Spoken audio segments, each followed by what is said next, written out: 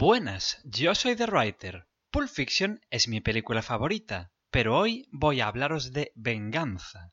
Bienvenidos al 99º capítulo de This is a Robbery. Everybody be cool, this is a robbery! Any of you fucking pricks move! And I'll execute every motherfucking last one of you! Antes de empezar a hablaros de la película, quiero avisaros, como siempre, de que puede que haya, y de hecho habrá, spoilers de la misma. Aunque, bueno, en esta película el argumento, aunque está muy bien tratado, ya os lo adelanto, no es precisamente lo más importante. Venganza es una película que no sé por qué tiene este título en español, sinceramente. A lo largo de la película no hay absolutamente ninguna venganza. El título original es Taken, que tiene mucho más sentido y de hecho nos explica el argumento en una palabra.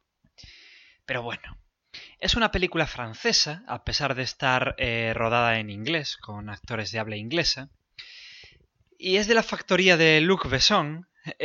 No la dirige él, la dirige Pierre Morel, que yo solo lo conozco, y de hecho no tiene gran cosa, este hombre aparte de esta peli, solo lo conozco desde París con amor y de Caza al asesino. Ninguna especialmente destacable, la verdad. Y está protagonizada por Liam Neeson, y es la peli, de hecho, que revivió a Liam Neeson, por así decir. Este señor yo lo conocí en Excalibur, grandísima película, mi película medieval favorita, qué cojones. Y también sale en Krull, sí, salía en Krull. Sale también en El precio de la pasión, una película que está dirigida por Leonard Nimoy, ahí donde la veis. Sale en Darkman, gran peli de Sam Raimi. Sale también en Maridos y Mujeres. Es un tío que tiene una amplia carrera que le da igual una cosa que la otra, ¿no?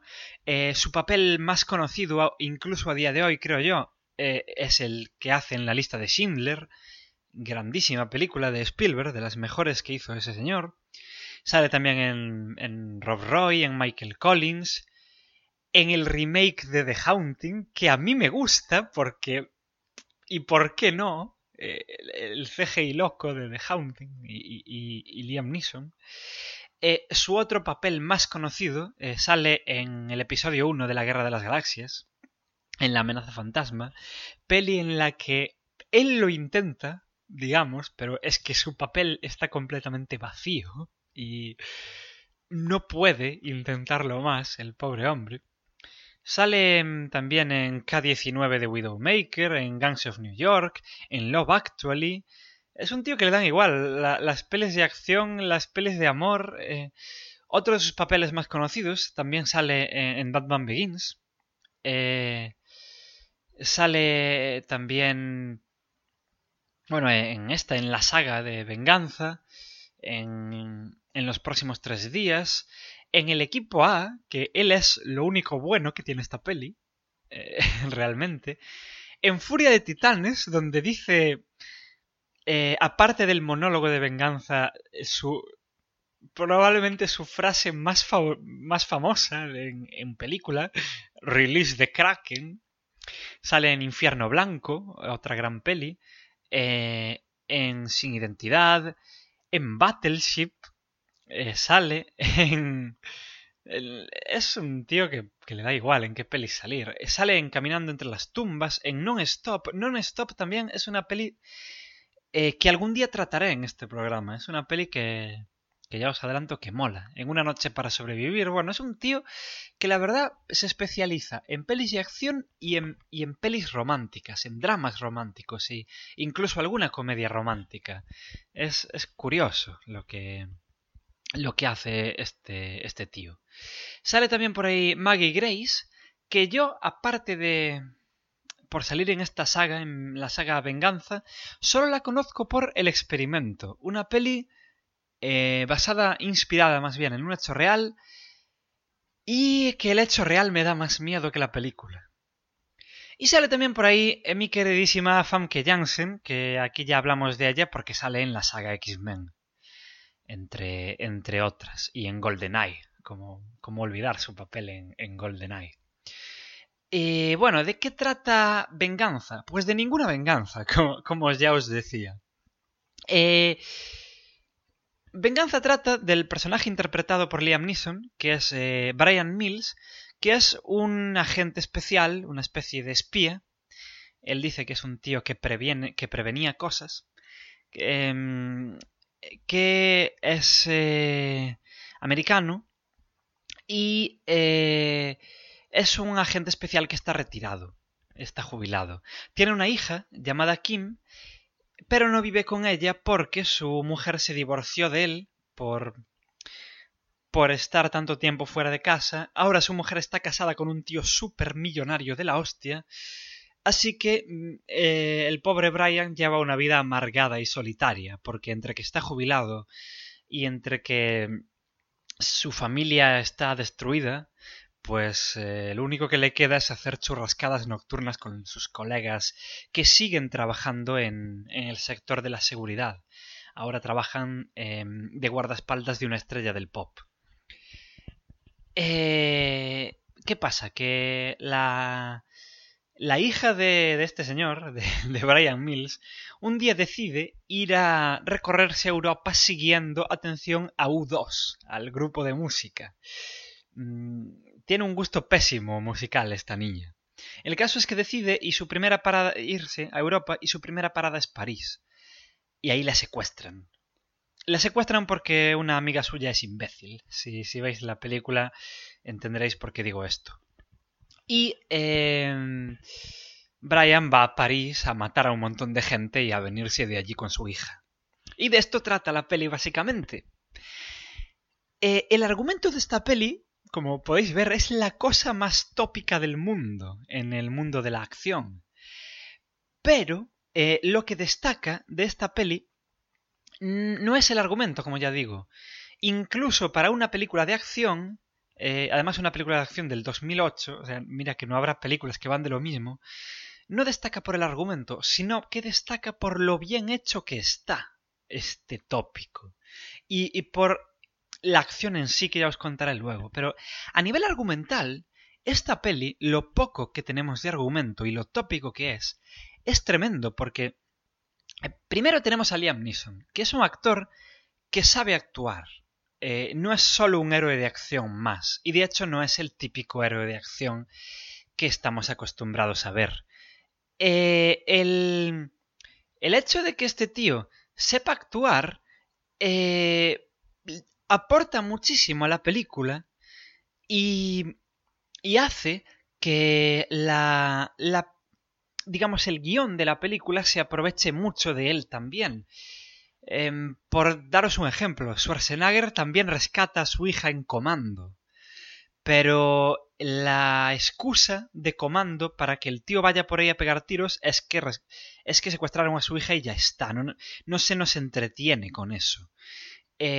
Venganza se toma su tiempo en arrancar para que veamos la patética vida de este tío, lo paranoico que es, porque tanto trabajar como agente especial le ha hecho un paranoico de la hostia, y de hecho el argumento no podría arrancar de no ser por su paranoia, porque él le da un teléfono a su hija para que lo llame en todo momento mientras está en el extranjero.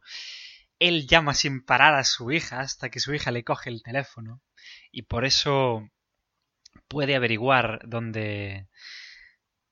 O sea, qué está pasando, ¿no? Con su hija allí en París. Y realmente llegamos en poco tiempo, pero en bastante, para ser una peli de acción, no sé si me estoy explicando, a conocer a este hombre y a conocer la vida que lleva. Y realmente llegamos a encariñarnos con él. Es un loco paranoico, pero podemos llegar a entender por qué es un loco paranoico. Es un amargado, pero también entendemos por qué es un amargado. Su mujer, interpretada por Famke Janssen, parece que se está vengando de él cada vez que lo tiene delante. Y eso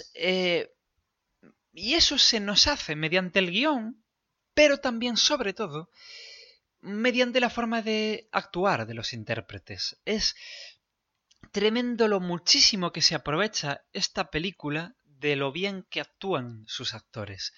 No muchas películas de acción, de hecho muy pocas películas de acción, se aprovechan de esto. Y además una película de acción como es esta, que es acción loca y pura y que aquí vienes a ver cómo hay persecuciones y tiros. No, ¿cómo os digo? El argumento no intenta ser otra cosa, no intenta enmascararse.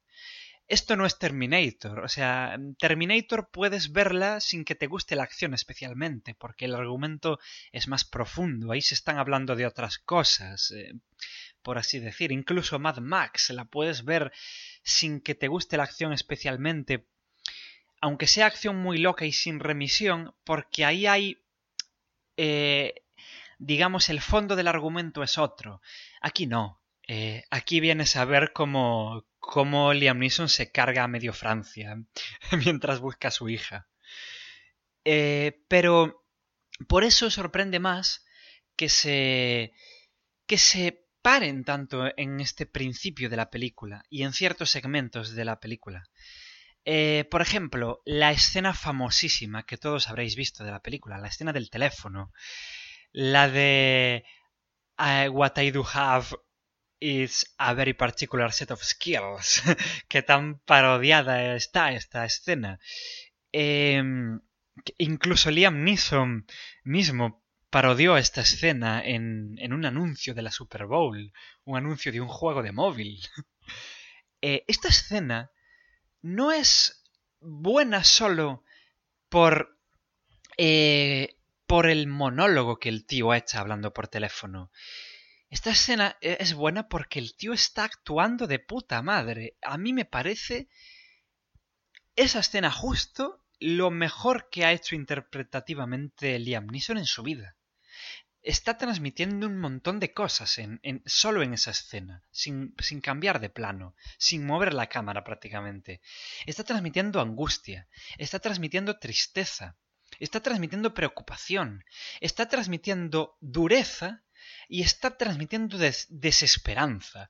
Todo en cuestión de menos de un minuto. Para eso hay que saber actuar. Esto no lo haría ni siquiera Bruce Willis. Es muy tremenda esta escena. A ver, no os estoy vendiendo que sea la mejor puta interpretación del mundo. Pero para ser una película de acción loca y desfasada como es esta, es muy tremendo. Y por eso es buena esta escena. Y bueno, os hablo de la tensión. La película esta es excelente en transmitir tensión y en transmitir angustia. A ver, cualquier buena película de acción transmite tensión. Las películas de acción son la tensión. Una buena película de acción es la tensión. Pero es que esta además transmite angustia, muchísima angustia. Primero porque la base para que el argumento arranque es totalmente creíble. Yo me creo perfectamente que eso pasa. O sea, la niña se va al extranjero, es abordada en la parada de los taxis por un tío que parece súper simpático, pero que realmente trabaja para una banda que secuestra gente extranjera, la secuestra, la hace adicta a la heroína, teniéndola encerrada y inyectándole droga contra su voluntad, y luego las vende para prostituirlas. Yo me creo perfectamente que eso pasa en la vida real. Ya eso es angustioso, ¿no? Que la base del argumento es muy anclada en la realidad, por ejemplo, ¿no? A ver, mi película de acción favorita desde siempre es Terminator, pero ningún robot asesino del futuro va a venir a matar a nadie. Pero en cambio sí que pueden secuestrar a la hija de alguien para prostituirla. No sé si me estoy explicando. Y luego transmite un montón de angustia, por lo que ya digo, las interpretaciones de los actores, por cómo es el guión que realmente nos permite conocer a estos personajes y preocuparnos junto a ellos. Y durante toda la película se nos está incidiendo mucho en lo preocupado que está el personaje de Liam Neeson, el Brian Mills, y la acción está rodada de puta madre y es siempre creíble.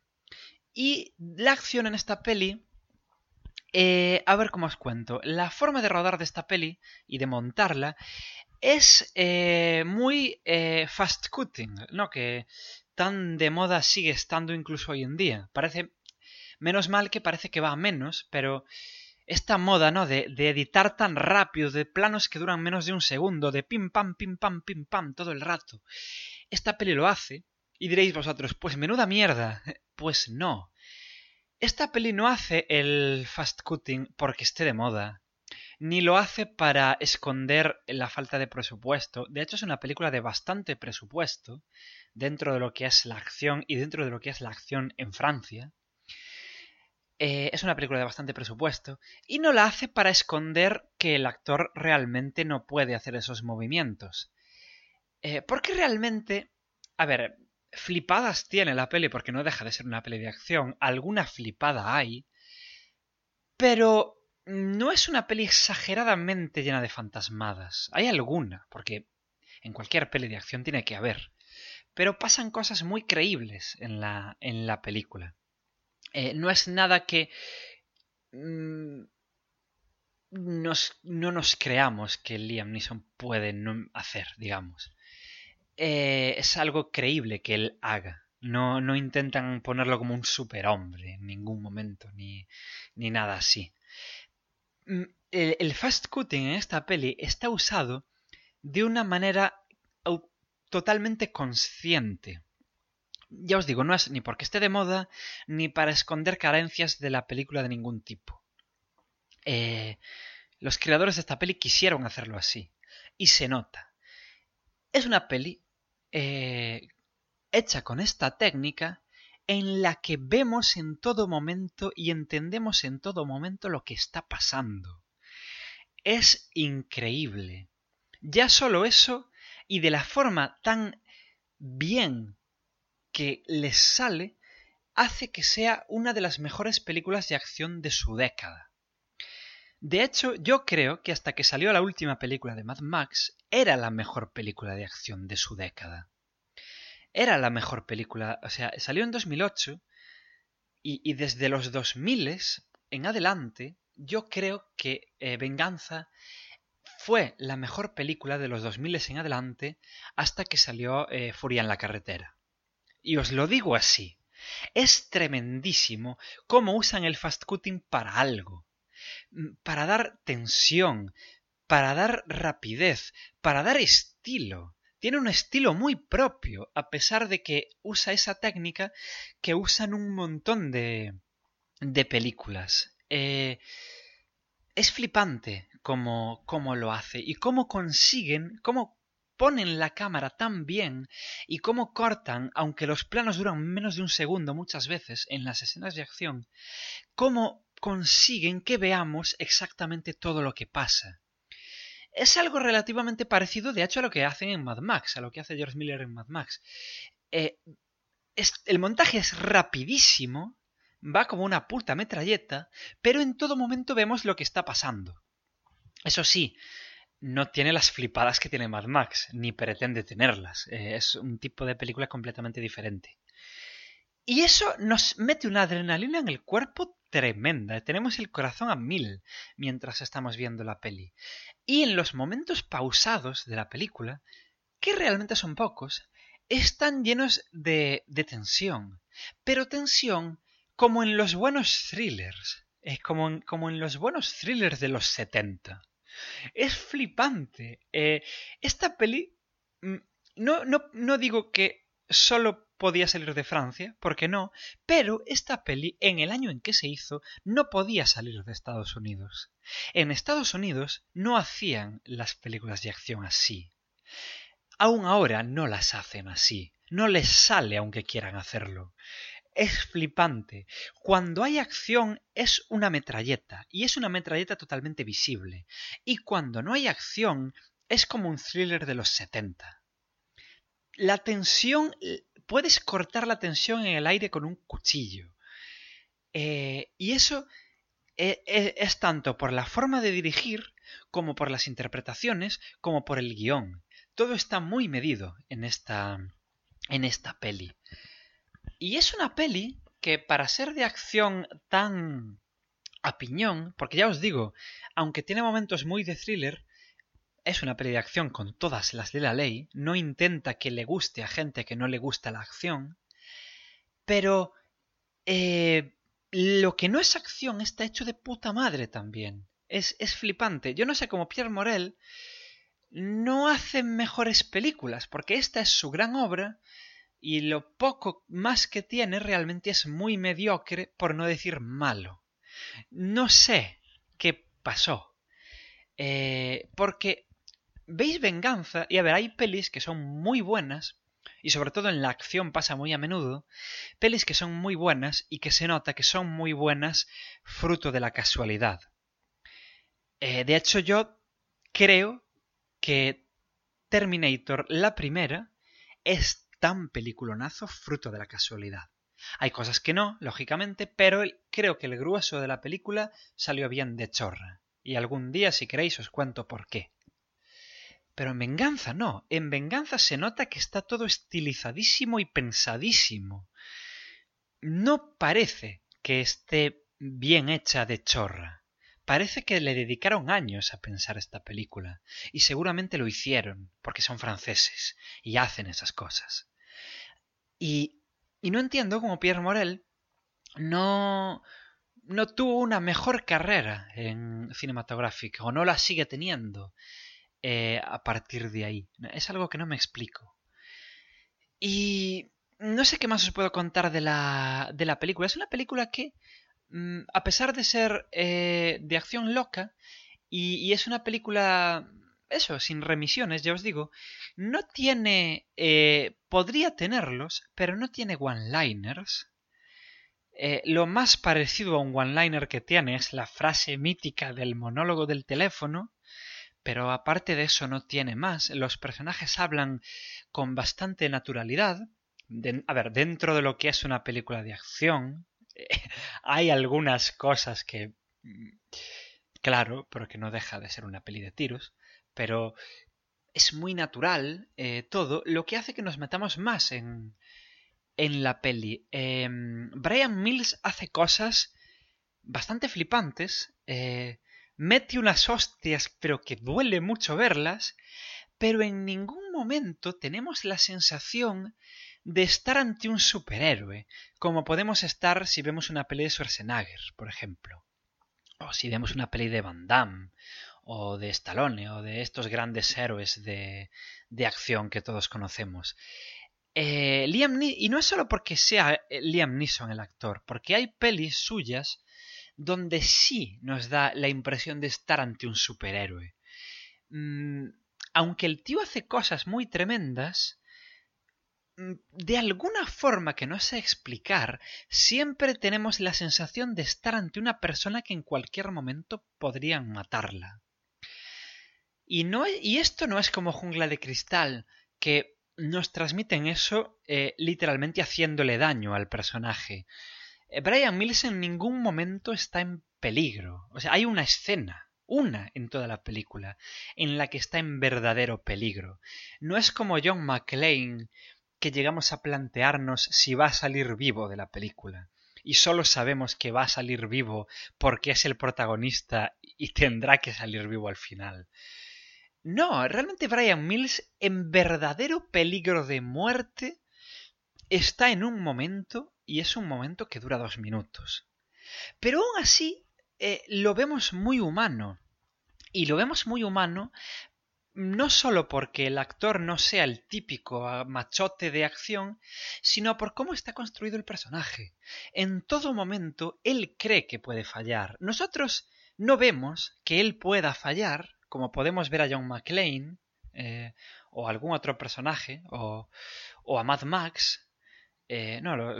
Los dos grandes personajes de acción que creemos que pueden fallar, ¿no? John McClane y Mad Max. En ningún momento lo vemos así, de hecho siempre lo vemos, y es una de las cosas que mola del personaje, siempre lo vemos con el control de la situación prácticamente absoluto. El argumento nos transmite muy bien que cuando él trabajaba de agente especial, era muy bueno en lo que hacía, y nos lo transmite viendo que él siempre sabe lo que tiene que hacer, siempre sabe cómo hacerlo, y siempre sabe, si no sabe dónde tiene que ir, siempre sabe a quién preguntarle y cómo preguntárselo. Es un tío en un control de la situación prácticamente absoluto. Sabe lo que está haciendo en todo momento, pero aún así, él está tan preocupado y tan angustiado por lo que le puedan estar haciendo a su hija, que de alguna forma eso se nos transmite a nosotros y hace que nos preocupemos muchísimo por él. Le cogemos un montón de cariño a este personaje. Y es un personaje que es un loco paranoico, que es un asesino bastante sádico y que no le importa una mierda torturar a alguien y además chulearse de ello. Es un tío que, si nos paramos a pensarlo en frío, es bastante desagradable. Pero todos estos elementos conjugados hacen que nos angustie lo que le está pasando tanto como le angustia a él. Y en serio, ya os digo que tensión, muchas pelis de acción transmiten tensión, porque eso es una buena peli de acción. Pero angustia, literalmente angustia, muy pocas pelis de acción transmiten la angustia que transmite esta película. Es que prácticamente ninguna. O sea, se me ocurre... Las que se me ocurren con los dedos de una mano. Las cuento. Y sí, o sea, es que es flipante la forma de transmitir angustia que tiene esta película. Y la forma de construir al personaje para que veamos que no es un personaje de acción cualquiera, sino que es un personaje con su propia identidad y con sus propios rasgos distintivos personales, a pesar, ya os digo, del argumento ser tan tópico. Y yo creo que el argumento sea tan tópico hace que la película sea mejor, porque yo creo que hay, no solo en la acción, sino en cualquier género cinematográfico, hay dos formas de jugar con los tópicos bien. Bueno, o tres. Hay una forma que es ir full tópico y que te ríes del tópico porque es lo que hacen todas y te ríes. Hay la forma de romper el tópico, que está muy de moda. Jungla de Cristal no deja de ser eso, por ejemplo. La primera peli de Rambo no deja de ser eso. O sea, romper lo que es el típico tópico de acción. O hacer tan bien el tópico que nos lo creemos, y nos lo creemos totalmente. Es lo más difícil de hacer de las tres opciones y es lo que hace Venganza. Es fascinante. O sea, fuera de la acción incluso, en pocas películas nos creemos tanto el tópico. Y es una peli que no inventa el tópico. Porque si, por ejemplo, no sé, pasándonos al terror. Si veis Viernes 13. En Viernes 13, en la Viernes 13 original, nos creemos el tópico totalmente. Pero es que está inventando el tópico esa película, más o menos. El slasher de campamento. Los típicos prototipos de personaje de slasher. Prácticamente los está inventando. Venganza no está inventando absolutamente nada. Solo que lo que está haciendo lo está haciendo de putísima madre. Y yo creo que es casi hasta más difícil que inventarlo. Es que es... En serio, no vais a ver... No soy capaz de transmitiros lo tremendamente bien que está pensada esta película. Porque las grandes pelis del cine y de la acción y bueno, y del cine en general... normalmente son buenas porque rompen el tópico o porque lo inventan. Esta ni lo rompe ni lo inventa, pero lo hace prácticamente a la perfección. Y es acojonante. Y esto no se hubiera logrado con otros actores y no se hubiera logrado de ninguna manera en Estados Unidos. Es una película que, aparte de hacerte ver a Liam Neeson con otros ojos y hacerte amarlo totalmente. Es que hace... A ver, el tío nunca fue mal actor, pero tampoco fue especialmente bueno, nunca. Pero es que en esta peli, o sea, es el carisma este hombre. Y este carisma derrotista, amargado que consigue es flipante. Y de hecho ahora mismo ese tío está basando su carrera en esto, gracias a esta película. Y de hecho yo creo que esta película es bastante influyente porque esta y John Rambo, la última parte de Rambo, gracias a esta tenemos hoy en día, creo yo, esta moda, que a mí me encanta, por otra parte, del héroe de acción crepuscular. Esta moda del héroe de acción mayor. Sin esta película y sin John Rambo, yo creo que no tendríamos Los Mercenarios, no tendríamos Plan de Escape y todas estas pelis. Pero algo que hace muy bien esta peli es que en ningún momento juegan la carta del estoy demasiado viejo para esta mierda. Y me encanta que no lo hagan. Se está convirtiendo ya casi en paródico a partir de Los Mercenarios. Ese tópico de peli de acción de gente adulta, muy adulta, de gente de 60 años, se está volviendo muy tópico ese rollo de estoy demasiado viejo para esta mierda. Y a mí eso o lo usas muy bien o no me gusta, porque me saca de la película. Yo voy a ver una peli de Schwarzenegger, por ejemplo, una peli de tiros de Schwarzenegger de ahora, y no quiero que me recuerdes que el tío es viejo, porque ya lo que hace es bastante increíble, y ya sería bastante increíble si fuera joven. No me recuerdes que es viejo, para que me parezca todavía más increíble y me salga de la película. Aquí en Venganza en ningún momento ni se llega a insinuar que el personaje está demasiado viejo como para hacer lo que hace. De hecho, ya os digo, una de las cosas que mola de la peli es que el tío está en completo control de la situación en todo momento. Y aún así nos preocupamos por él. Eso es chungo de hacer. Estáis fijándoos que no os hablo mucho de escenas, el rollo, en esta escena que pasaba tal cosa o tal. ¿Por qué? Porque la película tiene un fluir tremendo. Es un continuum la película. Y las escenas de acción realmente son muy cohesionadas unas con las otras. Y no hay ninguna que destaque más que las otras.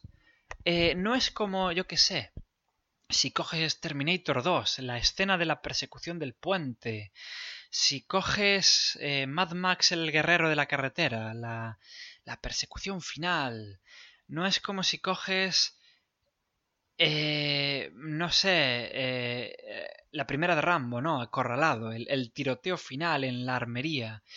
No, Venganza tiene como un fluir, como... Son muy coherentes unas con las otras las escenas de acción. No hay ninguna... Todas son muy buenas, pero no hay ninguna que te llame más la atención que las otras. Y las escenas de diálogo... a mí personalmente me llama mucho la atención el momento en el que secuestran a la hija. Me llama mucho la atención la escena de la cena con el antiguo colega francés. Y la escena en la que el tío visita a los tíos albanos estos, en la famosa casa con las puertas rojas. Más allá de eso, la peli tiene una coherencia tremenda. Todo es un crescendo, pero en ningún momento nos destaca una cosa más... Salvo esos casos, en ningún momento nos destaca, creo yo, una cosa por encima de las otras.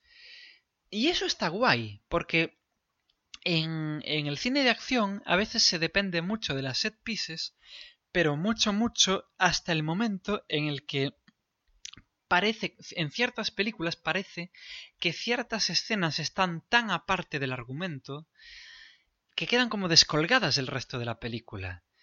O que hay una escena de acción porque es una película de acción y aquí tiene que haberla porque hace 10 minutos que nadie mata a nadie. En Venganza no pasa eso. Todas las escenas de acción tienen una razón de ser. Si nos ponemos a creernos el argumento, cada vez que estalla la violencia en la película en una situación real, en ese caso, estallaría la violencia ahí, en esa misma situación. No hay ninguna escena de acción porque lleven 10 minutos hablando y tiene que haberla porque no puede haber, digamos, porque tiene que haber una escena de acción cada 10 o 15 minutos. No, las hay porque el argumento pide que las haya. Ya os digo, esta peli está muy medida. Entonces, ya para terminar, porque creo que me estoy repitiendo, os recomiendo Venganza totalmente. Es una de mis películas de acción favoritas. Así de claro, de toda la historia de la acción. Es una película que no la recomendaría a quien no le guste el género. No es ya os digo, no es una de estas pelis, a pesar de que el poco argumento que tiene está cuidadísimo, no es una de estas pelis que vaya a gustarle a alguien que no le gusta la acción. Porque hay mucha acción, es muy rápida y el eje de la película realmente, aunque todos los elementos están bien y el personaje está construido de puta madre, el eje de la película es la acción. No es como... Ya os digo, esto no es Acorralado, esto no es Jungla de Cristal, esto no es Terminator. Si la película dura 1 hora y media, 1 hora y 20, bueno, y 20 no, pero 1 hora y cuarto o y 10, si la película dura 1 hora y media, 1 hora y 10 son hostias. O sea, mucha acción. No es una película apta para quien no le gusta el género. Ahora, si os gusta y no sé si es una película que os va a aficionar al género tampoco, porque no tiene exactamente ninguna remisión al espectador casual como puede tener Terminator, por ejemplo. O incluso Jungla de Cristal. No tiene eso. Pero si os gusta la acción, yo creo que vais a pensar como yo y se va a convertir en una de vuestras pelis de acción favoritas. Porque todo lo que hace, lo hace prácticamente a la perfección. Las interpretaciones son buenísimas, ya no solo para el cine de acción, sino para el cine en general. Son muy buenas las interpretaciones. El personaje, para mí, pasa a la historia de los grandes personajes de acción de toda la vida. Yo veo si hay un Olimpo de grandes personajes de la acción, yo veo a Brian Mills sentado al lado de Rambo y de John McClane y del T-800 y de Mad Max y de Snake Plissken y de los grandes personajes del género. Para mí es uno de los grandes personajes del género, por lo bien interpretado que está, por lo bien medido que está en el argumento, en el guión, por la forma de luchar que tiene, por cómo hace que nos preocupemos por él a pesar de tener el control en todo momento. Es flipante. Es una película que, ya os digo, todo lo hace bien, no sobra nada, ni se hace corta ni se hace larga. Acabáis de ver la película y diréis, esto es lo que tenía que durar esta película, ni más ni menos. Es una pasada la peli, la verdad. La vi otra vez, ya la había visto, es la segunda vez que la veo en el momento de grabar esto y me gusta más que la primera vez que la vi.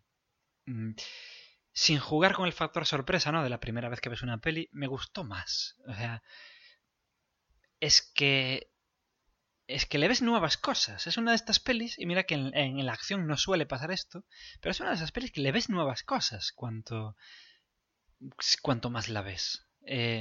Recomendadísima. ya os digo. Y bueno, voy a despedirme ya porque podría estar repitiéndome otros 40 minutos hablándoos de lo guay que es Venganza. Antes de despedirme, quiero avisaros, eso sí, que las secuelas de esta peli son una putísima mierda que no debieron haberse hecho. Son muy malas. Muy malas. No es que no estén al nivel de esta, que es una grandísima peli. No, es que son muy malas. Muy, muy malas. En serio. No sé por qué existen Venganza 2 y Venganza 3. No sé por qué existen. En serio, debieron haber hecho una solo. O si hicieran secuelas, hacerlas de otra forma. si podéis, resistid la curiosidad y no veáis las secuelas. Quedaros con la primera solo. Y quedándose con la primera solo, es que vais a flipar. Y vais a flipar mucho. Os vais a enamorar de este personaje. Os vais a enamorar de la forma de estar rodada que tiene. De cómo hace algo que todos sabemos que suele estar mal. Como rueda de una forma que el 99% o el 98% de las películas que están rodadas así son malas precisamente por estar rodadas así. Y esta lo hace de puta madre. Os vais a flipar. Pero no veáis las secuelas, en serio. Ya os digo, no es solo que baje el nivel con respecto al original. No, es que son una puta mierda. Y bueno, me despido comentándoos varias cosas, aparte de eso. La primera, que podéis escuchar más capítulos de este programa suscribiéndoos en iTunes o en iVoox buscando This is a Robbery. Y me encantará recibir vuestras reseñas y vuestros comentarios y todo lo que queráis. También podéis ir al blog de mierda que tiene este programa, que es esunatraco.blogspot.com. Ahí hay un link para seguirme en Twitter si queréis. Hablo mucho de pelis. Como no. Hay un... ¿Qué más hay? Hay un rollo para darle like al Facebook. Hay varias cosas en ese blog. También podéis comentar por ahí, pero bueno, es una mierda de blog, para que nos vamos a engañar. Y si os gusta seguir viendo qué me parecen las películas, podéis leerme en un blog en el que escribo que se llama cable54.es. 54 con número. Ahí en cable54.es hago críticas de pelis con absolutamente cero spoilers. Al contrario que en este programa, las críticas ya os digo tienen un tono bastante diferente. Pero ya sabéis el tipo de pelis que me suelen gustar y las pelis que suelo ver. Y ahí podéis ver críticas que no están en el programa. Y a lo mejor os gusta. También podéis comentar ahí lo que os apetezca.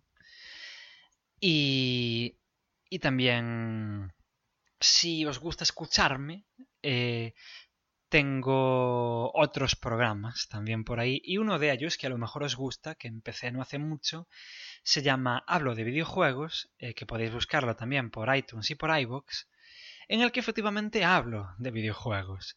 En un tono muy parecido al de This is a Robbery. Es algo parecido a This is a Robbery, pero con juegos. Suelo hablar de juegos antiguos porque es lo que más me interesa, pero por nada más. Y hay mucho menos spoiler, pero el tono es el mismo. Si os gustan los videojuegos, si os gusta This is a Robbery, seguro que os gusta Hablo de videojuegos. Y una última cosa antes de recomendaros que vayáis a ver Venganza por última vez y comáis muchas palomitas mientras la veis. El próximo capítulo de This is a Robbery es el capítulo 100, chavales. Flipad. Hasta la próxima.